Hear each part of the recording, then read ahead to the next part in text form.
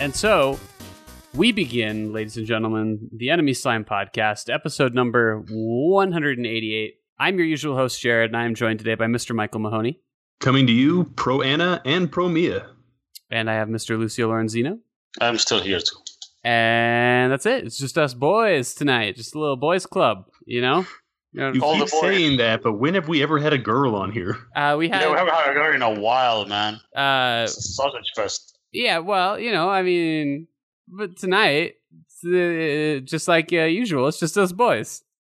Oh, I see what you're saying. We can finally, status quo. Yeah, we can finally kick up our feet and talk about all that stuff that only fellas can say. Am I right? Locker room That's talk. right. Mm-hmm.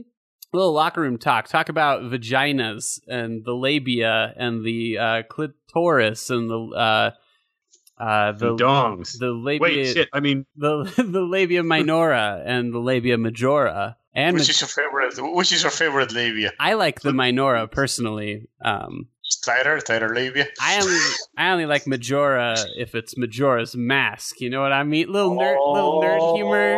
Did you guys get that? You gamers, you gamers is that what that game was about? Yeah, you gamers out there are gonna get that joke. That's a good one. Yeah, if there's any gamers that listen to this podcast about games, only real gamers listen to this podcast. So if you're not a real gamer, if you don't have at least 500 achievement score on your Xbox, just delete this podcast. Delete. If you're not able to finish Dark Souls with like bananas, don't talk to us. Yeah, man. If you didn't play Dark Souls with like the Donkey Konga drum set, like fuck you, get out of here. This podcast is for real gamers. Michael, what's the realest gamer thing you've ever done? A bunch of things that I'm not proud of. That's the most gamerest thing ever. Nice. What about you, Lucio? What's your gamerest thing you ever did? I missed the birth of my child to finish Dark Souls.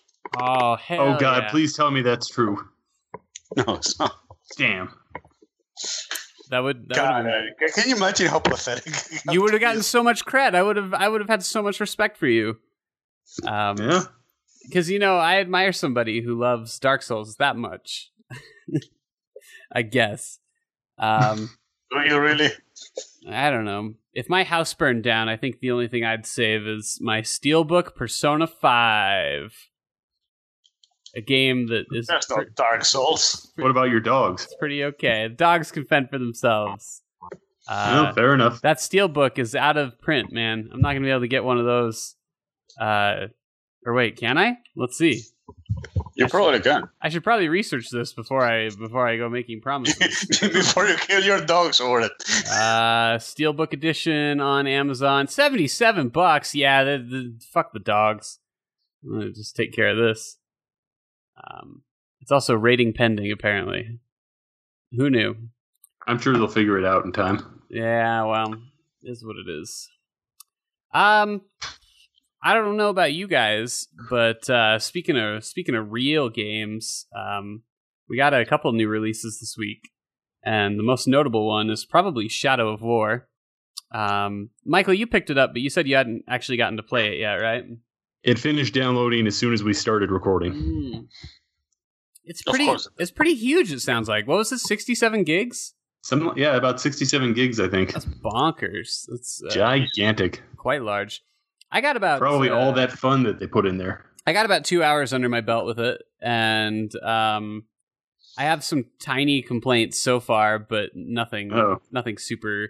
It's little stuff. It's like I turned on subtitles because, speaking of dogs, I have two really fucking annoying ones that will not shut up until your house burns down. I mean, I love the dogs to death, but when I'm trying to like concentrate on something, they can be a little annoying. And so I always have to turn on subtitles because it's just assumed that there's like screeching taking place in the background that will prevent me from hearing whatever it is I would like to hear. And the game seems to be kind of selective with what it subtitles. And so there's a lot of parts where I can clearly hear people talking, but there's nothing written on screen. So if you're deaf, just kind of know that you're going to miss a substantial part of Shadow of War. You're also probably missing all of this podcast. So I guess this wasn't a warning that helped you in any way whatsoever. But hey, real fans listen to the wave, or just watch the waveforms. There you go. That's what I like. They look at him and they're like, "Oh, I can tell Doug is talking because he's more of a baritone."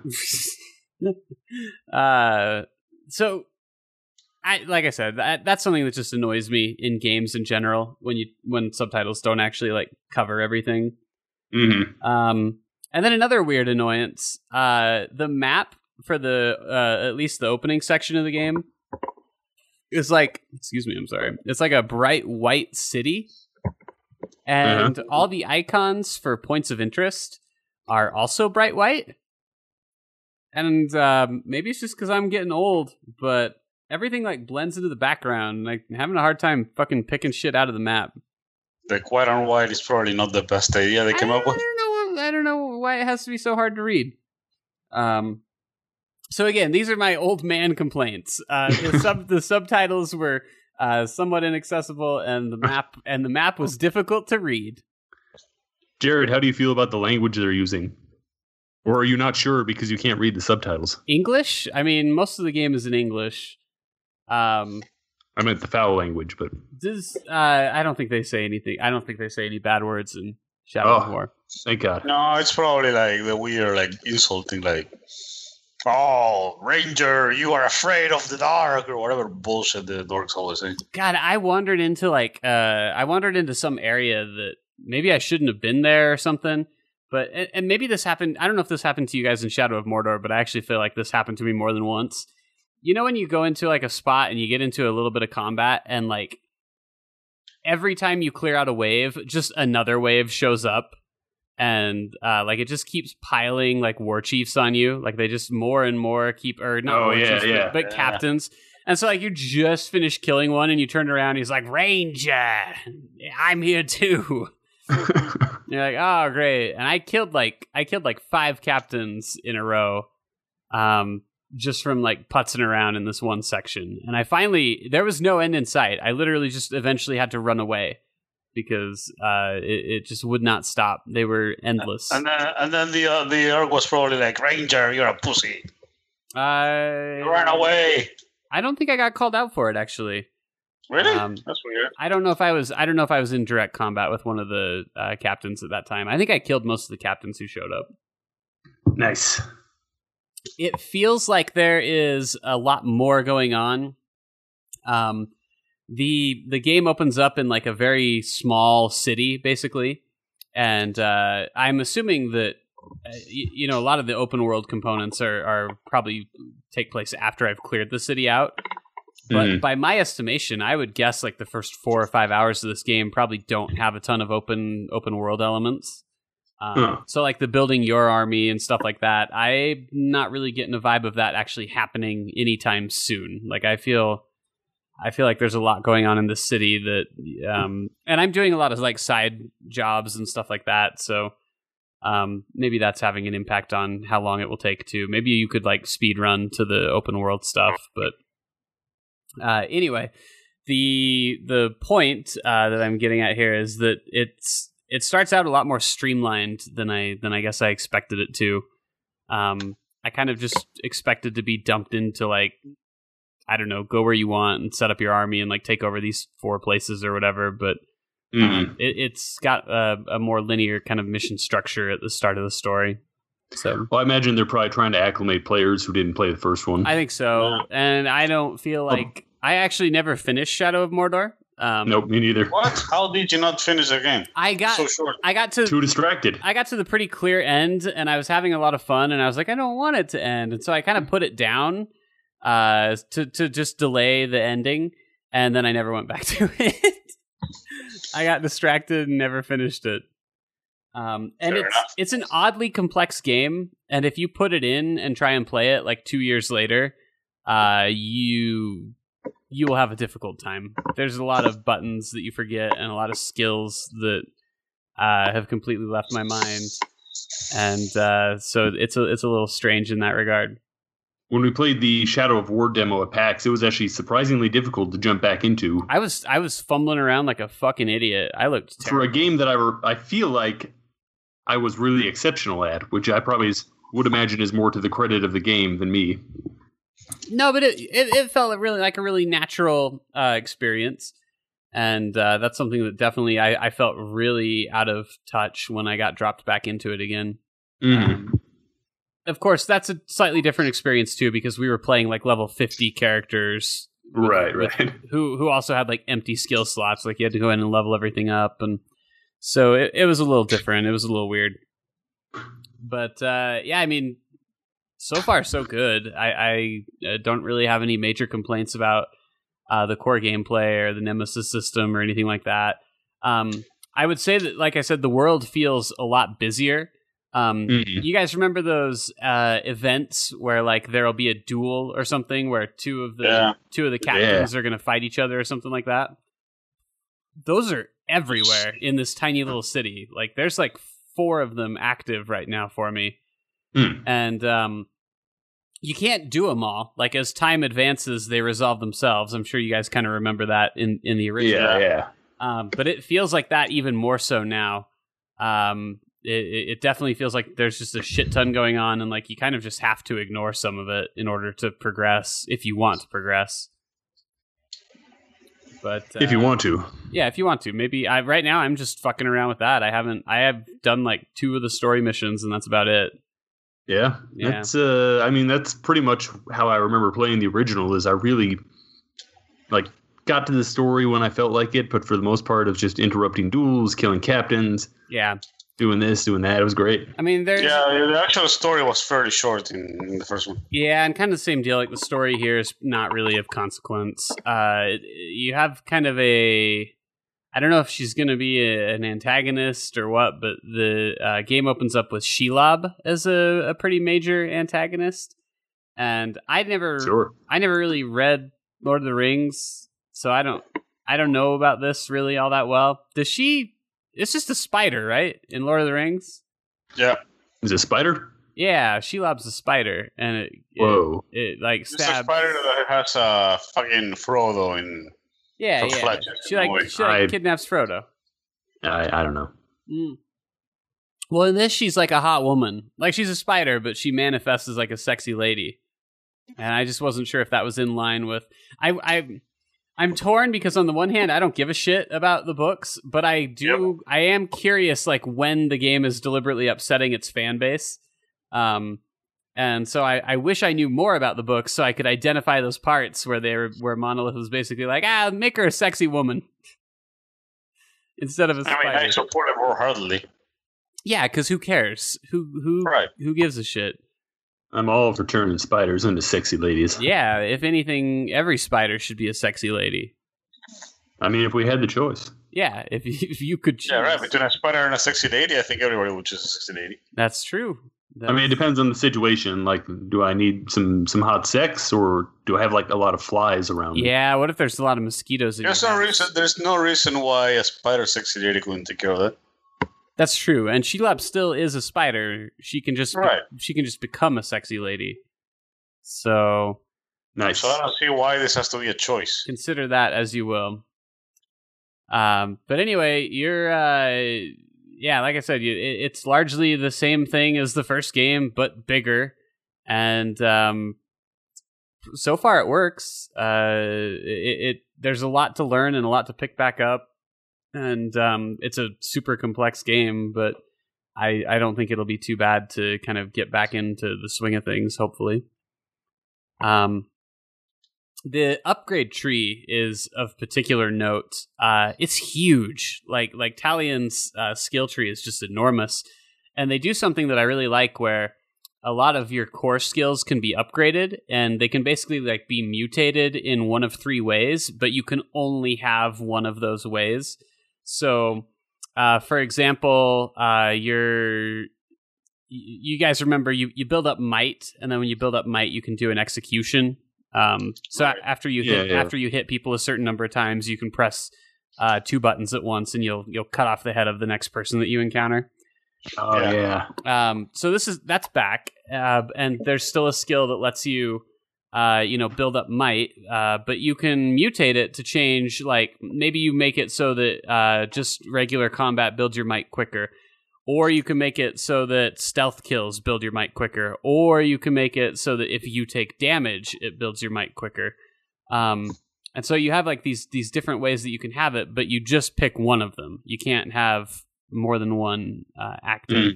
So you can kind of, I don't know, it feels like a lot more customizable, and it feels like you're actually like making some sacrifices. I kind of like that in a skill tree where I feel like I'm making a choice instead of just being able to have every single skill I want. I feel like that's less meaningful to me. I don't know how you guys feel about it. No, I agree. I think customization is always good. Mm-hmm. But yeah. Anyway, that's kind of that's the story there. So I don't know. So what's the actual story like? Do you even know what it's about? Like, what's going on? I don't know. You and Celebrimbor, like, you made another ring, and then Shelob stole the ring. And that's it. Well, why would you make another ring? Because like, you never... Wasn't that like a problematic thing? Yeah, because wasn't that how this whole thing started? Well, I guess the new ring that we've made is like perfect. The other ring has been like corrupted by Sauron. This ring we made is pretty much like perfect and really good. The problem is a Spider Woman stole it. And so that's an issue. Like we're she's going to corrupt it. Yeah, maybe. I don't know. I'm just saying. It seems like we're repeating. It seems like we should have learned this lesson. I think that if you're hanging in here in hopes that like it'll all make sense or something like that, that's definitely not what I would expect here. I think that it's just shitting on the story, to be honest. This is just something to hang it on. I would just make one more comment about the game, which is that I'm surprised that not surprised, but it's been an interesting reminder how much this game like lifts from Assassin's Creed. Like It's basically an Assassin's Creed game, except like done well with fun mechanics. Yeah, it's like fun. It's like a fun Assassin's Creed. And I just kind of forgot that in my time away from it. I forgot like how closely tied together the two are mechanically. And man, it's a shame that Ubisoft never figured out how to like basically do what the people who copied them did. I don't know. So yeah, Shadow of War. It's out now. Go check it out. There's a lot of, of course, you can't read anything about this game without reading the drama surrounding like loot boxes. The market is still locked to me. I don't even have access to it, so I can not make any comment on whether or not it has any. It certainly doesn't have any impact on the opening of the game. Whether or not it's going to matter 30 to 40 hours in kind of depends.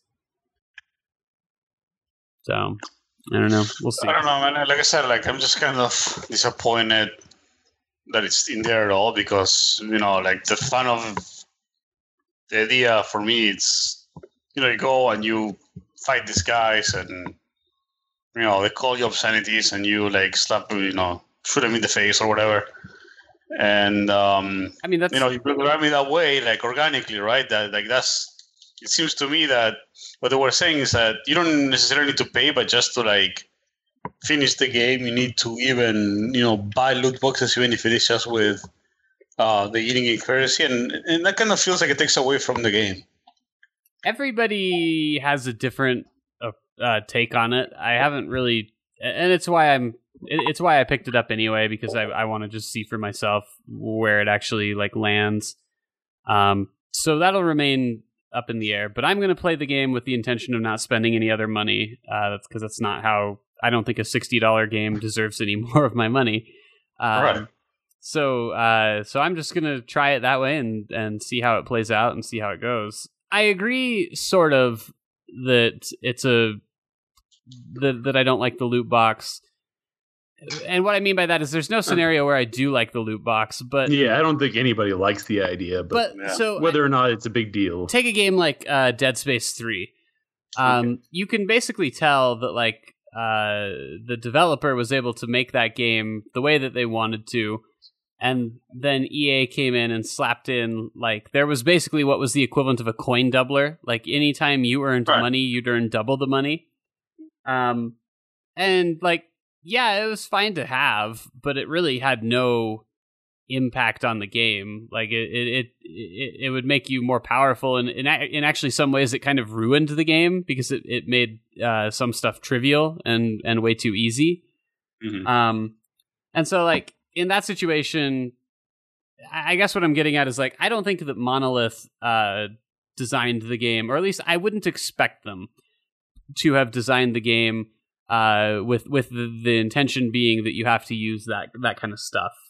So if it's like Dead Space 3 or it's like Deus Ex, even the last Deus Ex had that where you could purchase the Praxis kits.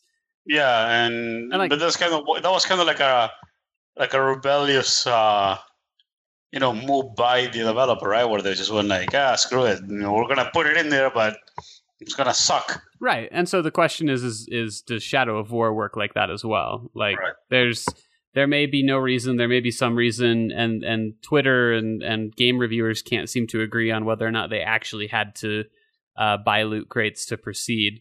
That's the thing. It's like the people who are most saying that they needed to buy loot crates to finish it are Polygon, and like, yeah, dude, but you're also really bad at games, so you also have your company's money to spend on them. That too. And so, actually, there's one line in their review for it. It says, "The bigger and more pressing problem with Shadow of War is that it's the main home of one of Shadow of War's more controversial additions to the first game's formula, microtransactions. Technically, you can jump into the marketplace and purchase loot chests earlier in the game, but there's really no pull to do so during the main campaign. You can find plenty of nice armor and weapons and all the orcs you need by playing regularly. In Shadow Wars, however, things get more complicated." Oh, so this is a different mode. "With all the other side content drained, the only thing left to do is play." I think it's like the epilogue. Shadow Wars is like the ending of the game. Becomes the be-all, end-all focus of the game, and the easiest way to find powerful orcs is cynically to purchase them. The cheapest chest on the marketplace can be purchased using in-game money. That money also buys upgrades, though, and between the two, I spent all 60,000 coins I had gathered over the course of the campaign in a few hours. When you run out of in-game money, you have two choices. Make a huge time investment by hunting down orcs and earning chests, or spend real money to get the more powerful orcs you need now. Does the game ever force you to spend money? No. I'm sure you can get to the end of Shadow Wars without spending a dime, as long as you're patient and persistent, but locking progress through this mode and again towards the game's secondary ending. So I guess that's the question, is how much does the secondary ending really matter? I don't know about everybody else's experience, but I like Jared, I didn't finish the game because I just spent all of my time screwing around killing orcs. So when the credits roll, I'm done. Especially with a game like this where the story's shitty to begin with. Isn't it funny that the game, based on like one of the most successful fantasy novels of all time, really doesn't have any writing or interesting, like, compelling characters or really anything? Like, could you? I would say pretty normal, actually. Did you know the main character's name before I said it tonight? Nope. No. Yep, exactly. So I mean, yeah. Do you know his name right now? The Ranger. I said it a couple times. Do you remember his name? Talion. There you go. I don't think Michael did. But it's the Ranger. This is a... It'll always be Manswine to me. Yeah, exactly. Manswine. Yeah, it's funny because I think I remembered the name of some of my orcs better than Talion. The old rat bag. Yeah, rat bag. Classic rat bag. So. The orcs were definitely more memorable than Talion. Yeah. It's kind of funny. No, actually, it makes perfect sense because your whole thing was to have like rivals, right? Mm-hmm. So, yeah. Anyway, like I said, I don't know. It sounds like you can play the normal game just fine, but you have to. You don't have to, but you're going to have to use loot chests in the extra mode or whatever it is. Again, how much that matters, I don't know. I'm on the fence here. Like we talk about this a lot, and we love to we love to like shame studios for doing this stuff, but like it's not going away. Gamers, not studios. It obviously works on someone, because I'm not shaming the studios. I'm shaming the gamers. Why? Because they keep paying morons. I keep paying for them. Some people do. Like, nobody would be doing this if they didn't sell them. Well, yeah, I mean that's true. You're absolutely right about that. Like people wouldn't do this if it didn't work. But again, like I don't know, it's one. We were talking with Jay about like GTA Online, and how like fucked up and retarded it is. Like right now, like you can get $1 million in GTA Online, and it will buy you like one thing. Like that's how bad like the inflation has gotten, and the most expensive shark card is $140. And it gives you 8 million GTA bucks, which isn't a lot. Like you can run through that by buying just a couple of things. Sure, yeah. It's like, it wouldn't work. It wouldn't be a problem if fucking retards haven't just, bought the shark cards. Yeah. Stop buying the shark cards. And then people complain, the economy's fucked. Why is everything so expensive? Well, what do you think? Maybe it just helps for me that I don't play games like that anyway. Like it's just like with Shadow of War. Like I'll play the campaign and then I'm done. Like the credits roll and I'll be like, "Thank you, Shadow of War." And that's assuming it does matter to you because since they made so much money with the GTA Online, they never released any of the single player DLC that they planned to do. Did they have single player DLC planned at any point? Yes. They're supposed to. Yeah. I mean, I got my money. In fact, I'll tell you something even more depressing. Rockstar hasn't done shit in 4 years. Before that, they used to release a game, at least one game every 2 years. They've been making Red Dead Redemption. Right. One game, 4 years after. Yeah, but we would have gotten two really good games and, the DLC for GTA 5 if they hadn't spent all that time doing GTA Online stuff for you to buy with their shark cards. I don't know if I believe that. Just look at the evidence, man. I pulled up a list of Rockstar releases right now because I don't think that's true. You don't think that's true? I don't think that's true. But you don't think Max Payne was a good game? I think Max Payne was a good game. I even think Max Payne 3 was a pretty good game. I don't think that Rockstar released... You said every 2 years? Yeah, every 1 or 2 years, yeah. The problem is the Wikipedia list here has lumped their series together, so I can't really get an accurate timeline. But, okay, let me see. I mean, this is like Oni was published by them. Bully? You guys, was it Michael who had positive things to say about Bully? Bully was awesome. Yeah, I think we all did. Yeah. The fuck's your problem? It's okay. Like, it's fine. We learn how to fight now. It's fine. LA Noire is not even really them. That was developed by someone else, just published by them. Beater Raider.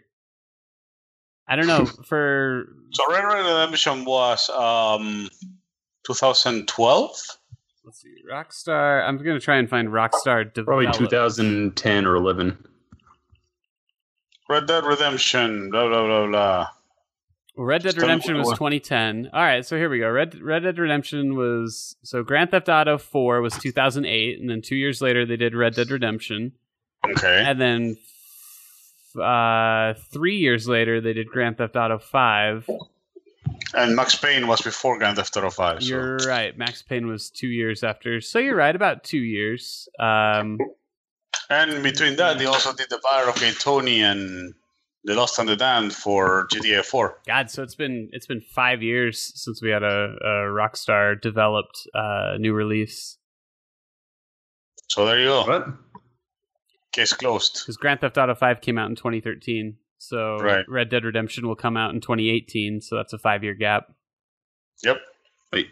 Grand Theft Auto 5 came out in 2013. Yeah, you're right. It sure did. Yeah, it's hard to remember that because it just came out so many times. with Rap God, Michael. Yeah, that's true. It's as new and hip and relevant as Rap God. Goddamn, man. I know. It's crazy. But yeah, so you see what I mean, right? Like, you know, they used to like do good stuff, and you know, this is they used to have a pretty good stagger release thing, and now they're just releasing DLC. It's kind of like Valve, really. They just figured out a better way to make money. So, like, yeah, we could make artistic games that are like fun and interesting, or we could sell hats. Right. And I mean, at its core, like, selling hats works better. Like, at this point, I think they're just going to release Red Dead Redemption 2, so they have another like online game to attack, I don't know, Buffalo cards or whatever. Yeah, maybe. I guess we'll see what they do with it. Hopefully the campaign's substantial, because again, it's another game where like I'm not interested in the online component to it. Red Dead Redemption had kind of a fun online mode, but nothing that was worth more than 5 or 6 hours of play, in my opinion. It was a fun mode to fuck around with friends, really. Sure, yeah, it was all right. I remember playing it with a friend of mine, and he brought his TV over and set it up in my kitchen. And what? Yeah, he brought his television over and set it and the PlayStation up in my kitchen, and we connected to the Red Dead Redemption thing. And I remember there was a little kid who came over and shot one of us, and so we just made it our goal to like hunt him down. Why do all your like online gaming stories involve you hunting down some kid? Because that's just what I do. Remember he was talking about Russia and like how they like tormented these two kids until they quit the game. We made some kids quit the game for sure. And same with this kid. Like, we chased him down for like an entire day, and we'd find him and kill him, and he'd go and he'd ask other people to help him. Like, please help me. These people won't stop killing me. And man, that was the game. See what I mean? Like, it's all of your online stories. Is like, we found this person and we tormented him for days. I'll confess, I'm basically a professional griefer. Like, it's what I like to do. I mean, that's fair enough, I guess. I don't know why. Maybe I wasn't hugged enough as a child. To be fair, GTA and all the Rockstar games are kind of built for that. They'd promote it a little bit for sure. There's something about being even slightly slighted in an online game that makes me think, like, if I have the slightest bit more verifiable power over you, I will follow you to the ends of the earth. That's good to know. It's just how I am. I'm a very vindictive, unkind person, and just don't cross me. That's all I ask. That's you, buddy. Just leave me be. Classic Dutch. I've been on the receiving end of it a few times too, so whatever. But yeah, anyway, so Shadow of War, it's out. It'll be good. Red Dead Redemption 2 next year. Maybe it'll be good. We'll see. Hopefully.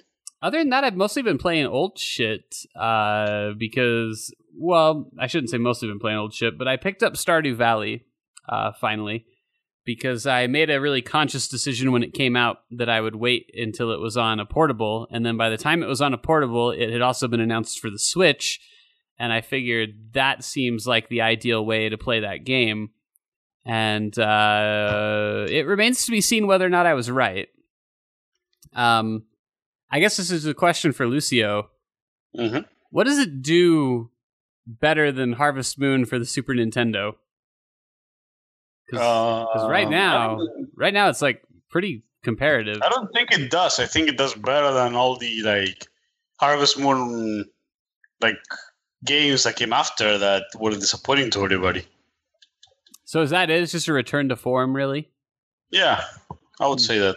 Because it has some cool stuff. I don't know, like I guess I kind of missed the point of the game by being me, because I ended up like making like a factory thing that was mostly automated, and I just needed to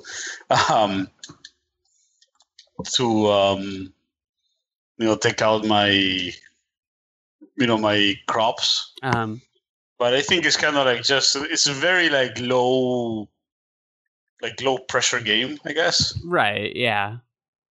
I think that's what a lot of people like find appealing about it. I'm frustrated because I have this quest when you get started to introduce myself to all the villagers. And there's 28 of them. And I have introduced myself to 27 of them. And I know who the last one is, but he will not fucking leave his room.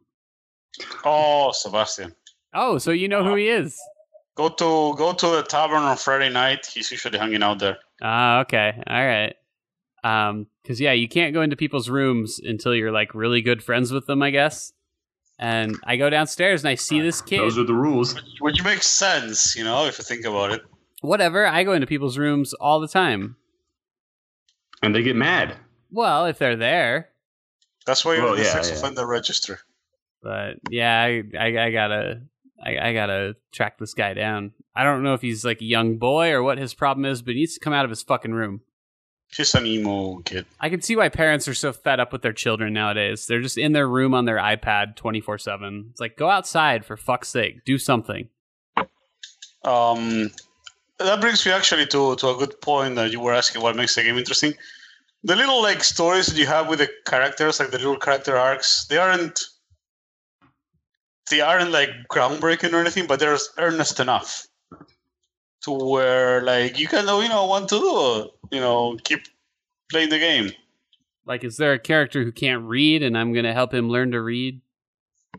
Not to that level, but yeah, I mean, there's stuff like that. Like that Sebastian guy is kind of like sad because of like how much of a loser he is, and how sad his life is, and he takes you a ride on his motorcycle. You can marry him eventually if you want.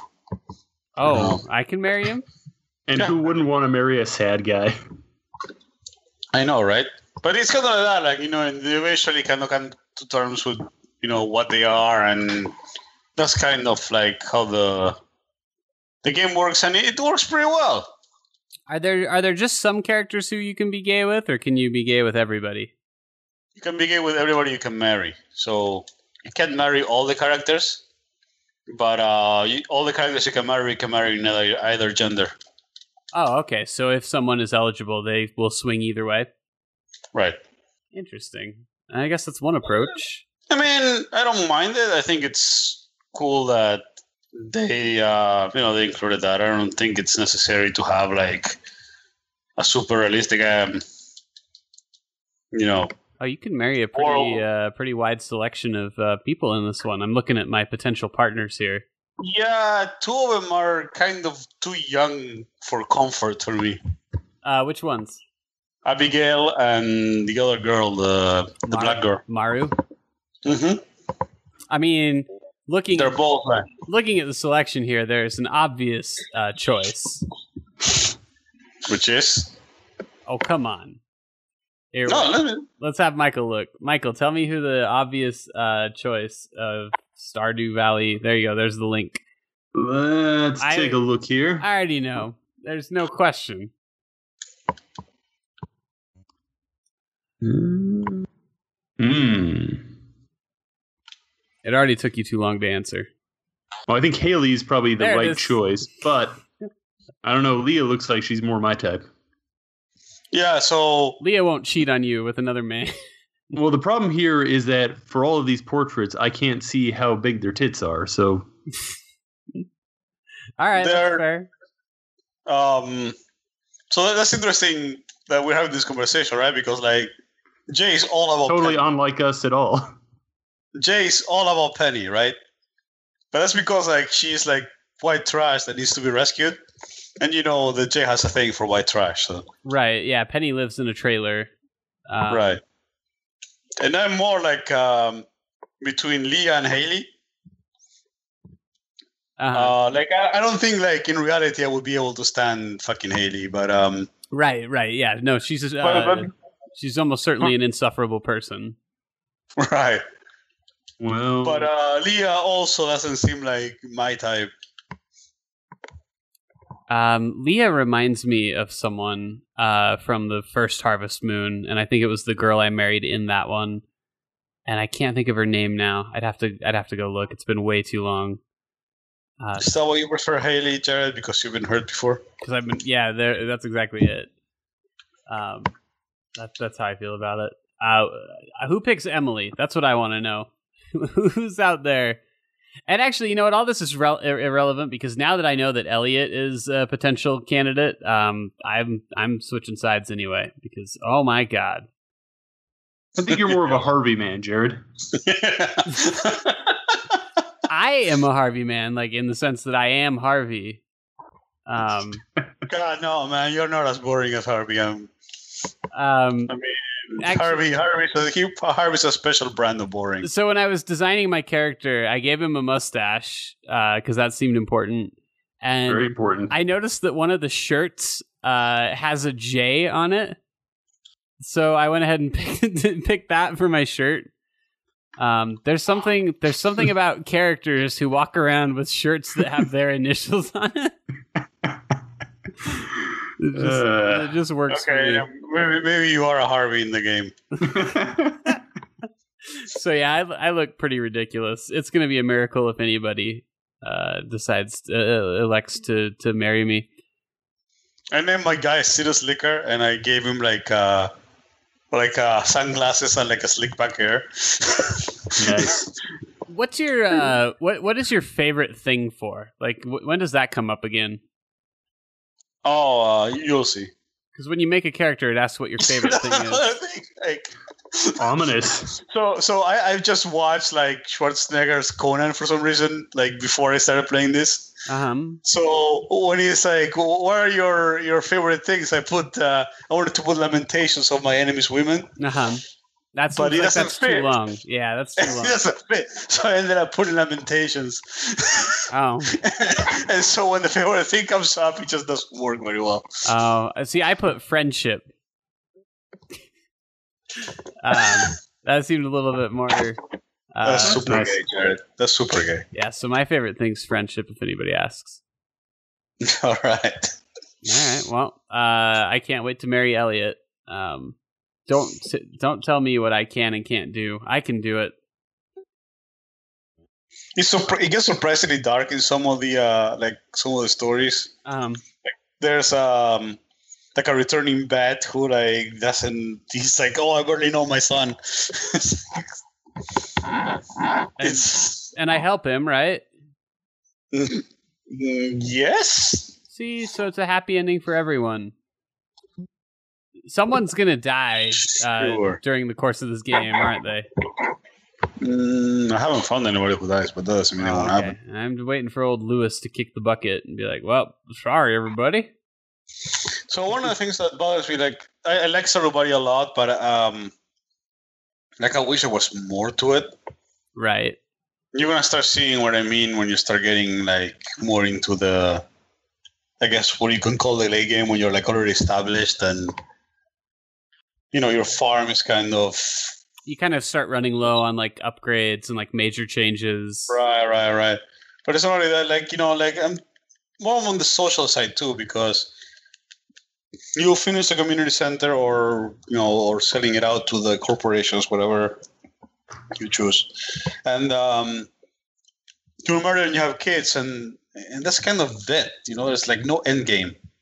Mm. So can you can get to a point where like credits roll though?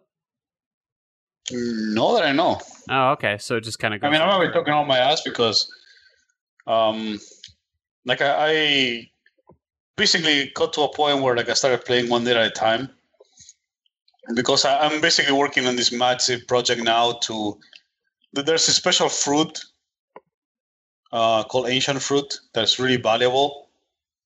So I started like, and you can only get like 1 or 2 seeds every so often. So I started like a project of starting like a greenhouse full of them. Mm-hmm. But it takes a while and it's kind of a lot of work, but it's and that's what I'm doing. But I don't think there's any, because I already got judged by my grandfather, and he told me I was like the best farmer ever. Oh, like isn't your grandfather dead? Yeah, his ghost comes and like talk shit on you. Oh, just that's the ending I expect. I guess you could consider that the ending. But there's like no credits rolling. Like you wake up the next day and like whatever. Interesting. Fuck Grandpa. All right. Well, that works. I guess we'll see. Like I said, it feels like it's a good fit for the Switch. It's nice to like be able to pick it up and walk around with it, and it's that perfect balance between like portability and like something that I want to play on the TV too. The other game the other game I just finished on the Switch was SteamWorld Dig, and we talked about that last week. But I finally wrapped it up and did a pretty good like run through. Like got a pretty substantial amount of the upgrades, and I think the game clocked in about 8 hours, something like that. So it's definitely longer than the first one. I know nobody here played the original. At least I don't think anybody did. Right. But it's really good. And 2 is pretty much better in every way. The only thing that I'd mention is it has like a really strange ending. In fact, maybe it's worth sharing if neither of you care. Do you guys give a shit if I spoil it? No, please. Okay, so if you're going to play SteamWorld Dig 2, don't listen to this next part. But the game, so basically the story of the game is the character from the original SteamWorld Dig has gone missing, and you play as one of the NPCs from the first game who's going to find him. And so when you find him, you basically... The whole game, you're being told that there's these earthquakes, and they keep happening because of these doomsday machines that have been installed underground in the mines. And everybody tells you that it was Rusty. He's the character from the original game. Everybody tells you he's the one who set him up, and you're like, well, that can't be right because he's not evil, and he wouldn't do that. But you find these machines and you shut them all down. And then what you actually discover is there's a character that you meet underground who is like a good guy, supposedly. But then after you shut down all the machines, you find out that Rusty actually built them to prevent her from creating like her ultimate doomsday device, which she does now that you've shut down all the machines. And so you have to fight her as like a final boss. And what a ride. Yeah, right. So she's actually got like in her robotic suit, she actually has Rusty like imprisoned in it. So you encounter him, and you beat the boss and you free Rusty, and you escape the cave like before it collapses. But at this point, like everything's been made unstable, and like the world is basically like going to collapse. So you get on a rocket and you shoot off into space, and then you live on the moon, and that's how the game ends. That's going to be an interesting setting for SteamWorld Dig 3. I thought you said it was a weird ending, Jared. Yeah, well, it's kind of a downer. Like basically, the world ends, and you have to leave Earth. Are you sure there wasn't like a good ending that you missed? Well, no. So actually, funny enough, SteamWorld Heist, which is a game that I'm sure I've recommended on here before. It's the tactics RPG. It takes place in space, and the reason why is because it is a sequel to SteamWorld Dig 2, at least from a story perspective. So you kind of realize as you're going through this ending that it's actually a prequel to SteamWorld Heist. So it's kind of a cool tie-in, but it is abrupt as shit. Like you literally beat the final boss, and then you go back to the surface, and you're like, "We got to get on a rocket," and you get on a rocket and leave. And it kind of comes out of nowhere. What do we want to do? We gotta do heist, SteamWorld Heist. Yeah, that I wish that they'd had a line like that. That would have been great. Well, call me, I guess. Like, how great would it be if, like, midway through Red Dead, or like at the end of Red Dead Redemption, after Jack avenges his father's death by killing the man who set him up, he turns to the camera and he says, "I guess I was the Red Dead Redemption." All along. All along. Isn't that really just how all games should end? Don't you see, Ellie? We're the last of us. What other game would this work? Truly, we are the Sonic heroes. You have to swear to us to follow this Assassin's Creed. Didn't you know I'm the Dance Dance Revolution? This truly was Lightning Returns Final Fantasy 13. All right, no, this is you guys are being too lazy with this. It's got to be. Oh man, you could fit this into. Nathan Drake. He's holding a map, and the map burns up, and he's like, "I guess this is Uncharted." This truly was a Mortal Kombat. Oh, that's a good one. Right before they fight, they'd say, "Hey, we're gonna have a Mortal Kombat." There you go.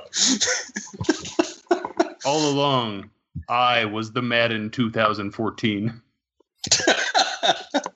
Ryu, what are you doing out there? Judge, Judge, the only crime I'm guilty of is Grand Theft Auto 5.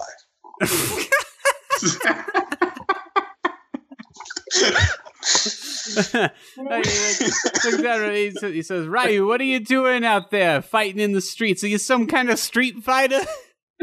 It's like some old like crusty coach from like Rocky. Yeah, exactly. What are you doing, Ryu? Sorry. I'm sorry, Vicky. At the end of the day, I'm nothing but a street fighter. I'm just a street fighter. Don't they do this in Suicide Squad? Doesn't he have that line where he's like, what are we, some kind of Suicide Squad? I haven't seen Suicide Squad, but why not? I think that happens. I think that's in the trailer. So they did it unironically. Like, they really meant it.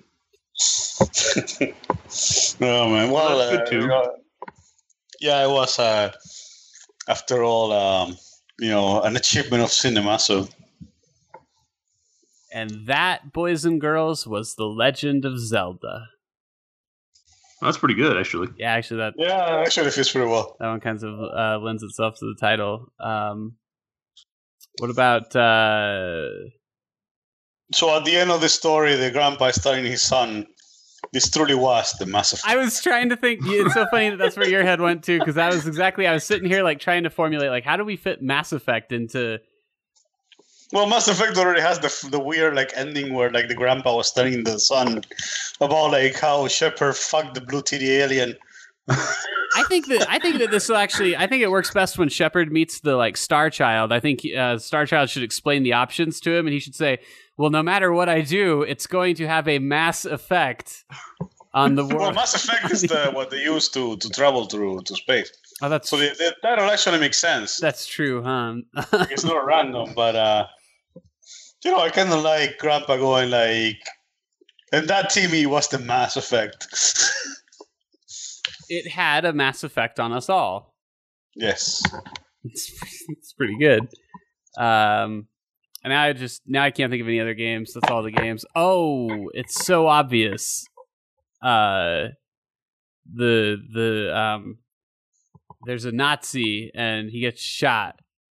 The Nazi's like looming over a young woman and her son, and she's holding the son in her arms, protecting him from danger. And then suddenly a gunshot rings out, and the Nazi falls to the ground dead. And an American soldier steps up from behind him, and the woman says, "Oh, thank you so much for saving us." And he said, "It was my call of duty." In this battlefield too. It was. Don't worry, ma'am. It was my. I will probably get a Medal of Honor. It was my Call of Duty World at War. Oh boy, I will probably get a Medal of Honor. That like slipped right past me. They can probably like link them all together, right? Holy shit! Remember Medal of Honor? I do. I forgot about that game. That was classic. So did the world. Don't worry, man. This was my Call of Duty. I will probably get a Medal of Honor in Castle Wolfenstein. When I return to it. I will return to Castle Wolfenstein to collect my Medal of Honor. There you go. It's perfect. Oh man, well that was a fantastic deviation from whatever the hell we were talking about. Stardew Valley, I think. Oh no, SteamWorld Dig. Some crap. Funny enough, SteamWorld Dig has a similar thing that kind of like what we were talking about with Shadow of War, where like you can beat the game, but if you 100% the game, I guess you unlock like a huge area, like an entirely new area that you haven't seen otherwise. And I don't want to play it enough to do that. Like I already played it for 8 hours. But if you're that type of person who's like, really concerned about like a value ratio for how much you spend on a game, it sounds like there is a lot that you can do here. Doug is gonna be happy. Yeah, it's right up. Doug would never play this game, I don't think. But if he, it doesn't sound like the Doug type of game, but still, no, he likes value. It's really good though. Like, I mean, it's a very simple like Metroidvania. It has kind of a really easy to follow gameplay loop that is sort of oddly addicting. Like, I would really recommend it. I would recommend all of Image & Form's games. Every single one of them that I've played has been great. I didn't finish SteamWorld Heist, but I probably will go back and try to beat it because I really did enjoy it. It's a lot of fun too. I only regret not getting that on a portable system as well. All of these games work best on a 3DS or a Vita or a Switch, whatever you can get them on. So I would suggest experiencing them that way. But as far as portable titles go, they're pretty great. Anyway, here, I'll tell you what. Here's an exercise that we can do to wrap up the podcast. Okay. I need you guys to come up with the next big idea for how we're going to scam stupid-ass gamers out of their money. So, what's the ideal product that you can introduce, or maybe like you're designing the PlayStation 5? What do you build into it to help basically like just draw every last penny out of your audience? It's like, here's an example. I think for the PlayStation 5, I think that you get the console and you get the controller, but the X button doesn't work unless you purchase it. You have to go into the store, and it's a subscription. You pay $20 a month, and your X button works. I mean, Sony already tried to do that with PlayStation Now. Fortunately for us, they're incompetent, but they definitely were trying to push games as a service. Wildly incompetent, actually. So, we dodged a bullet there, but they're definitely trying to take away the ownership of the games from you. Or what about this? What about every time you buy something on Steam, you actually just buy a pack of games, and what you get is randomized, and you just hope it's what you intended to buy? That exists already. It's called a loot box. Yeah, but I'm talking everything. Like, you go to buy... I mean, you can buy that in G2A. They give you like a stack of random keys. Like, you go to buy South Park, and instead you get Castle Wolfenstein. I wouldn't mind that. And then you got to buy South Park again, but when you buy it that time, you get 3 copies of Rust. So this is my idea, right? Tell me your idea. So you make a game, right? And it doesn't matter what this game is, but it is competitive because this needs to be competitive first of all. Yeah. So this game has you building levels, right? And there are obviously random rooms that you can earn to kind of use as tiles to build your level, but you can only earn so many tiles per hour, and those tiles are of varying quality, unless you of course buy better tiles, premium tiles. Premium tiles, yeah. So basically, you have to build the game, and you have to buy the cool tiles for it. Ooh. And of course, they're going to be expensive. You know what that gives me an idea for? What? What about this? Here's the game. There's a giant cube, and you can tap on the cube to remove tiles from it. But you're right. Nothing we can come up with is as good as whatever Molyneux comes from. But if you so choose, you can pay to remove even more pieces of the tile. And here's the catch. inside the box is an unimaginable, like the greatest surprise that you could ever. It will change the person's life who gets it. You could actually pay to put Cublex back in, right? Yeah, you could. How funny was that? You could pay to like grief other players. Yeah, only Molyneux would be that genius. Well, even though the prize itself was a colossal letdown and never came to fruition, I actually do think that the Curiosity app in general was kind of an interesting experiment. I can't believe people paid money into it, but at the same time, really? like, I can believe it. Or do you mean really people paid money into it? No, I mean you can't believe it. Well, yeah, you're right. I can believe it. Yeah, that's where I was being incredulous. Yeah, but man, what an experiment! Like, it was a cool idea. It's just too bad it didn't live up to like any of the hype whatsoever. I mean, it worked for him really well. Like they made a ton of money with that shit. Yeah, that was probably his most successful project ever. It helped fund Goddess, and look how that turned out. Great. No, but seriously, like monetarily speaking, it was probably his most successful project since Black and White. I mean, Fable was pretty successful, I would say. That's true. Maybe not Fable 3, but 1 and 2 were relatively well received, even if they didn't live up to the hype that he had built up around them. Hey, speaking of Goddess, that came out in 2013. What a year. What a year. I was going to say, as we've established, so did everything good. Yeah, that was the last year that anything good happened to anybody. Until this year. What is 22 Cans even working on now? What is Peter Molyneux's next move? Weren't they doing the trial or the trail? Well, no one could decide if it was the trail or the trial. So they gave up?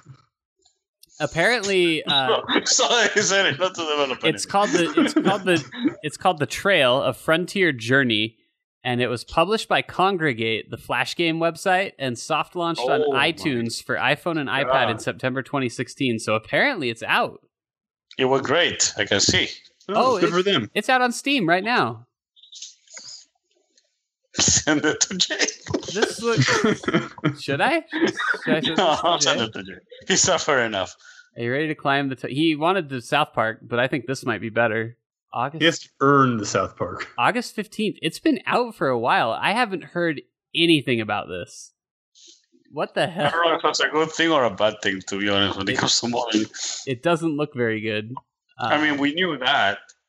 Are you ready to discover the undiscovered? Are you ready to climb the tallest mountains, wear the finest clothes, and earn a fortune beyond compare? Then welcome to the new world. Welcome to the Trail Frontier Challenge. This truly was the Trail, a Frontier Challenge. Join pioneers from across land and sea in an epic journey across an undiscovered country. That's exciting. So basically, you made Oregon Trail. Yeah, I guess. Can I name the guy in my butt? I assume so. Yeah, sure. So when he dies of dysentery, it's funny.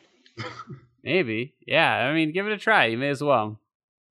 I mean, I'm not going to because I'm not going to play this game. Unless it mysteriously shows up in your inbox. No, not even then.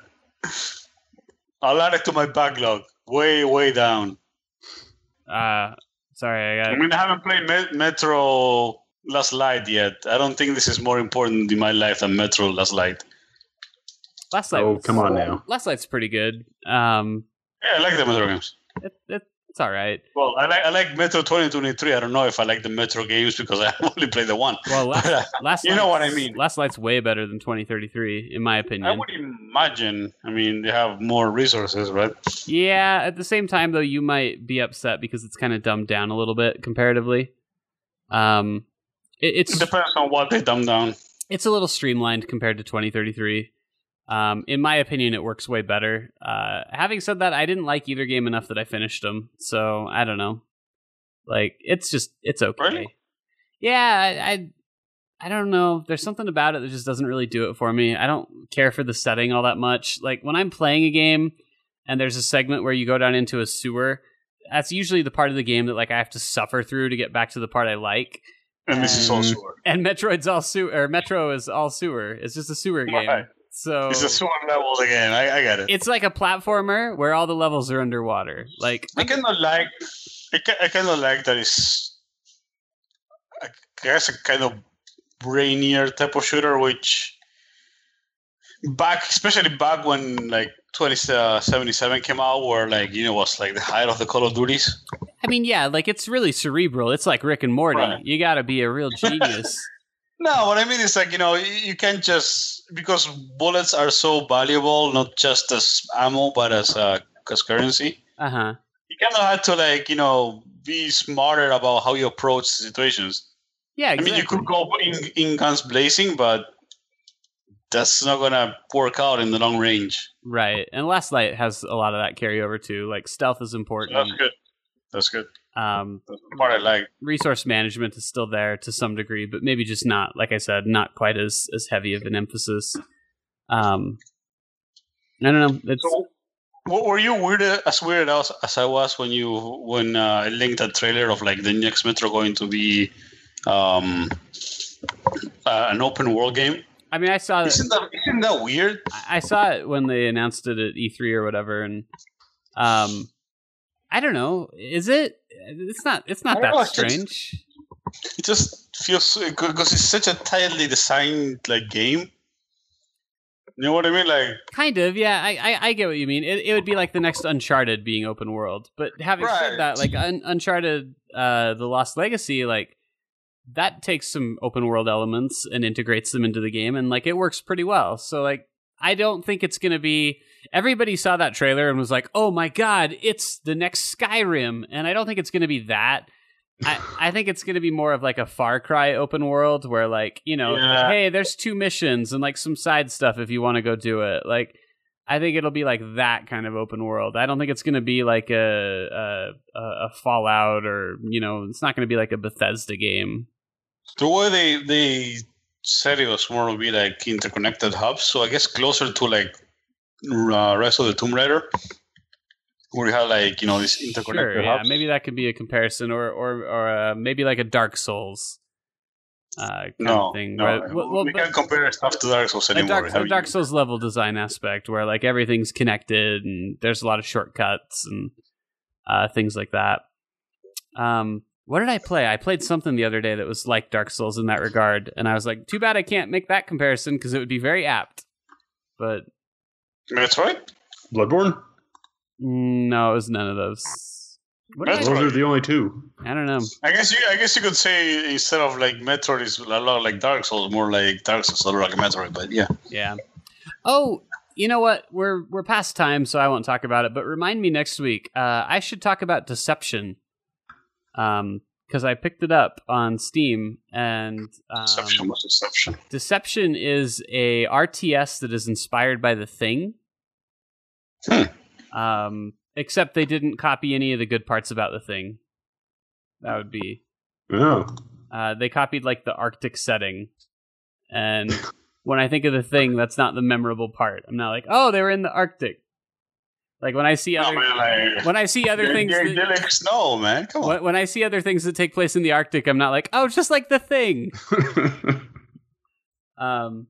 In fact, this could be summarized really quickly. When you guys think of The Thing, what do you think of? I mean, Michael probably doesn't think of anything because he doesn't know what that is, but...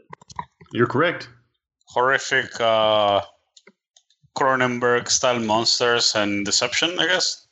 Deception. That's a good, important component. Right, because it takes the shape of people. Well, anyway, we can talk about it next week, maybe. Just because I have a couple thoughts on it, and because I think The Thing is, as a property, is like really interesting.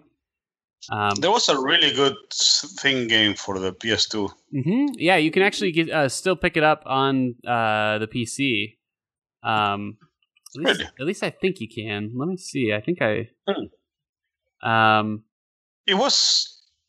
Like I don't want to like hype it up too much, but I remember that by at the time it came out, I was impressed by kind of like the stuff that was going on under the hood. Mm-hmm. Like it wasn't a pretty looking game or anything like that, but the way that like the AI reacted to stuff, it was pretty neat. There is a The Thing board game coming out this month, and I would actually probably play that. Because that's perfect. The thing was meant to be a board game. All this. Oh yeah, that's what what's his name wanted. That was what it needed to be. Anyway, whatever. We'll talk about it next week and we can go over it. But yeah, the PC game. I'm pretty sure. I don't know where you get it, but I'm pretty sure that it's still out there and like runs on PCs. And Amazon's got it for $9.99. It looks like. So. The Thing PC game. It's not on GOG though. It's not on GOG and it's not on Steam, it seems. Yeah, so getting it might be hard, but it does run from what I can see. So there's some sites that can walk you through how to set it up and play it. So apparently somebody put a thread on it on the GOG forums, and the GOG team says that the ownership is in limbo. That's why they can't get it. Yes, there are licensing issues with it. And actually, I don't even. The developer was Computer Artworks, and the publisher was Black Label Games. I'm pretty sure neither of which exist anymore. Yep. So you'll probably never see like a proper release of it again. But it was a good game. You're right about that. It was really cool. And we'll talk about that next week. We can talk about why. All right. Any other thoughts? Nope. No. Cool. Well, we'll stop buying loot boxes, you morons. Yeah, Michael and I could talk a little bit more about Shadow of War next week and maybe get a sense of how both of us feel about it. But I think it seems promising. Seems like it's going to be all right. I bet it's good. I bet it's fine.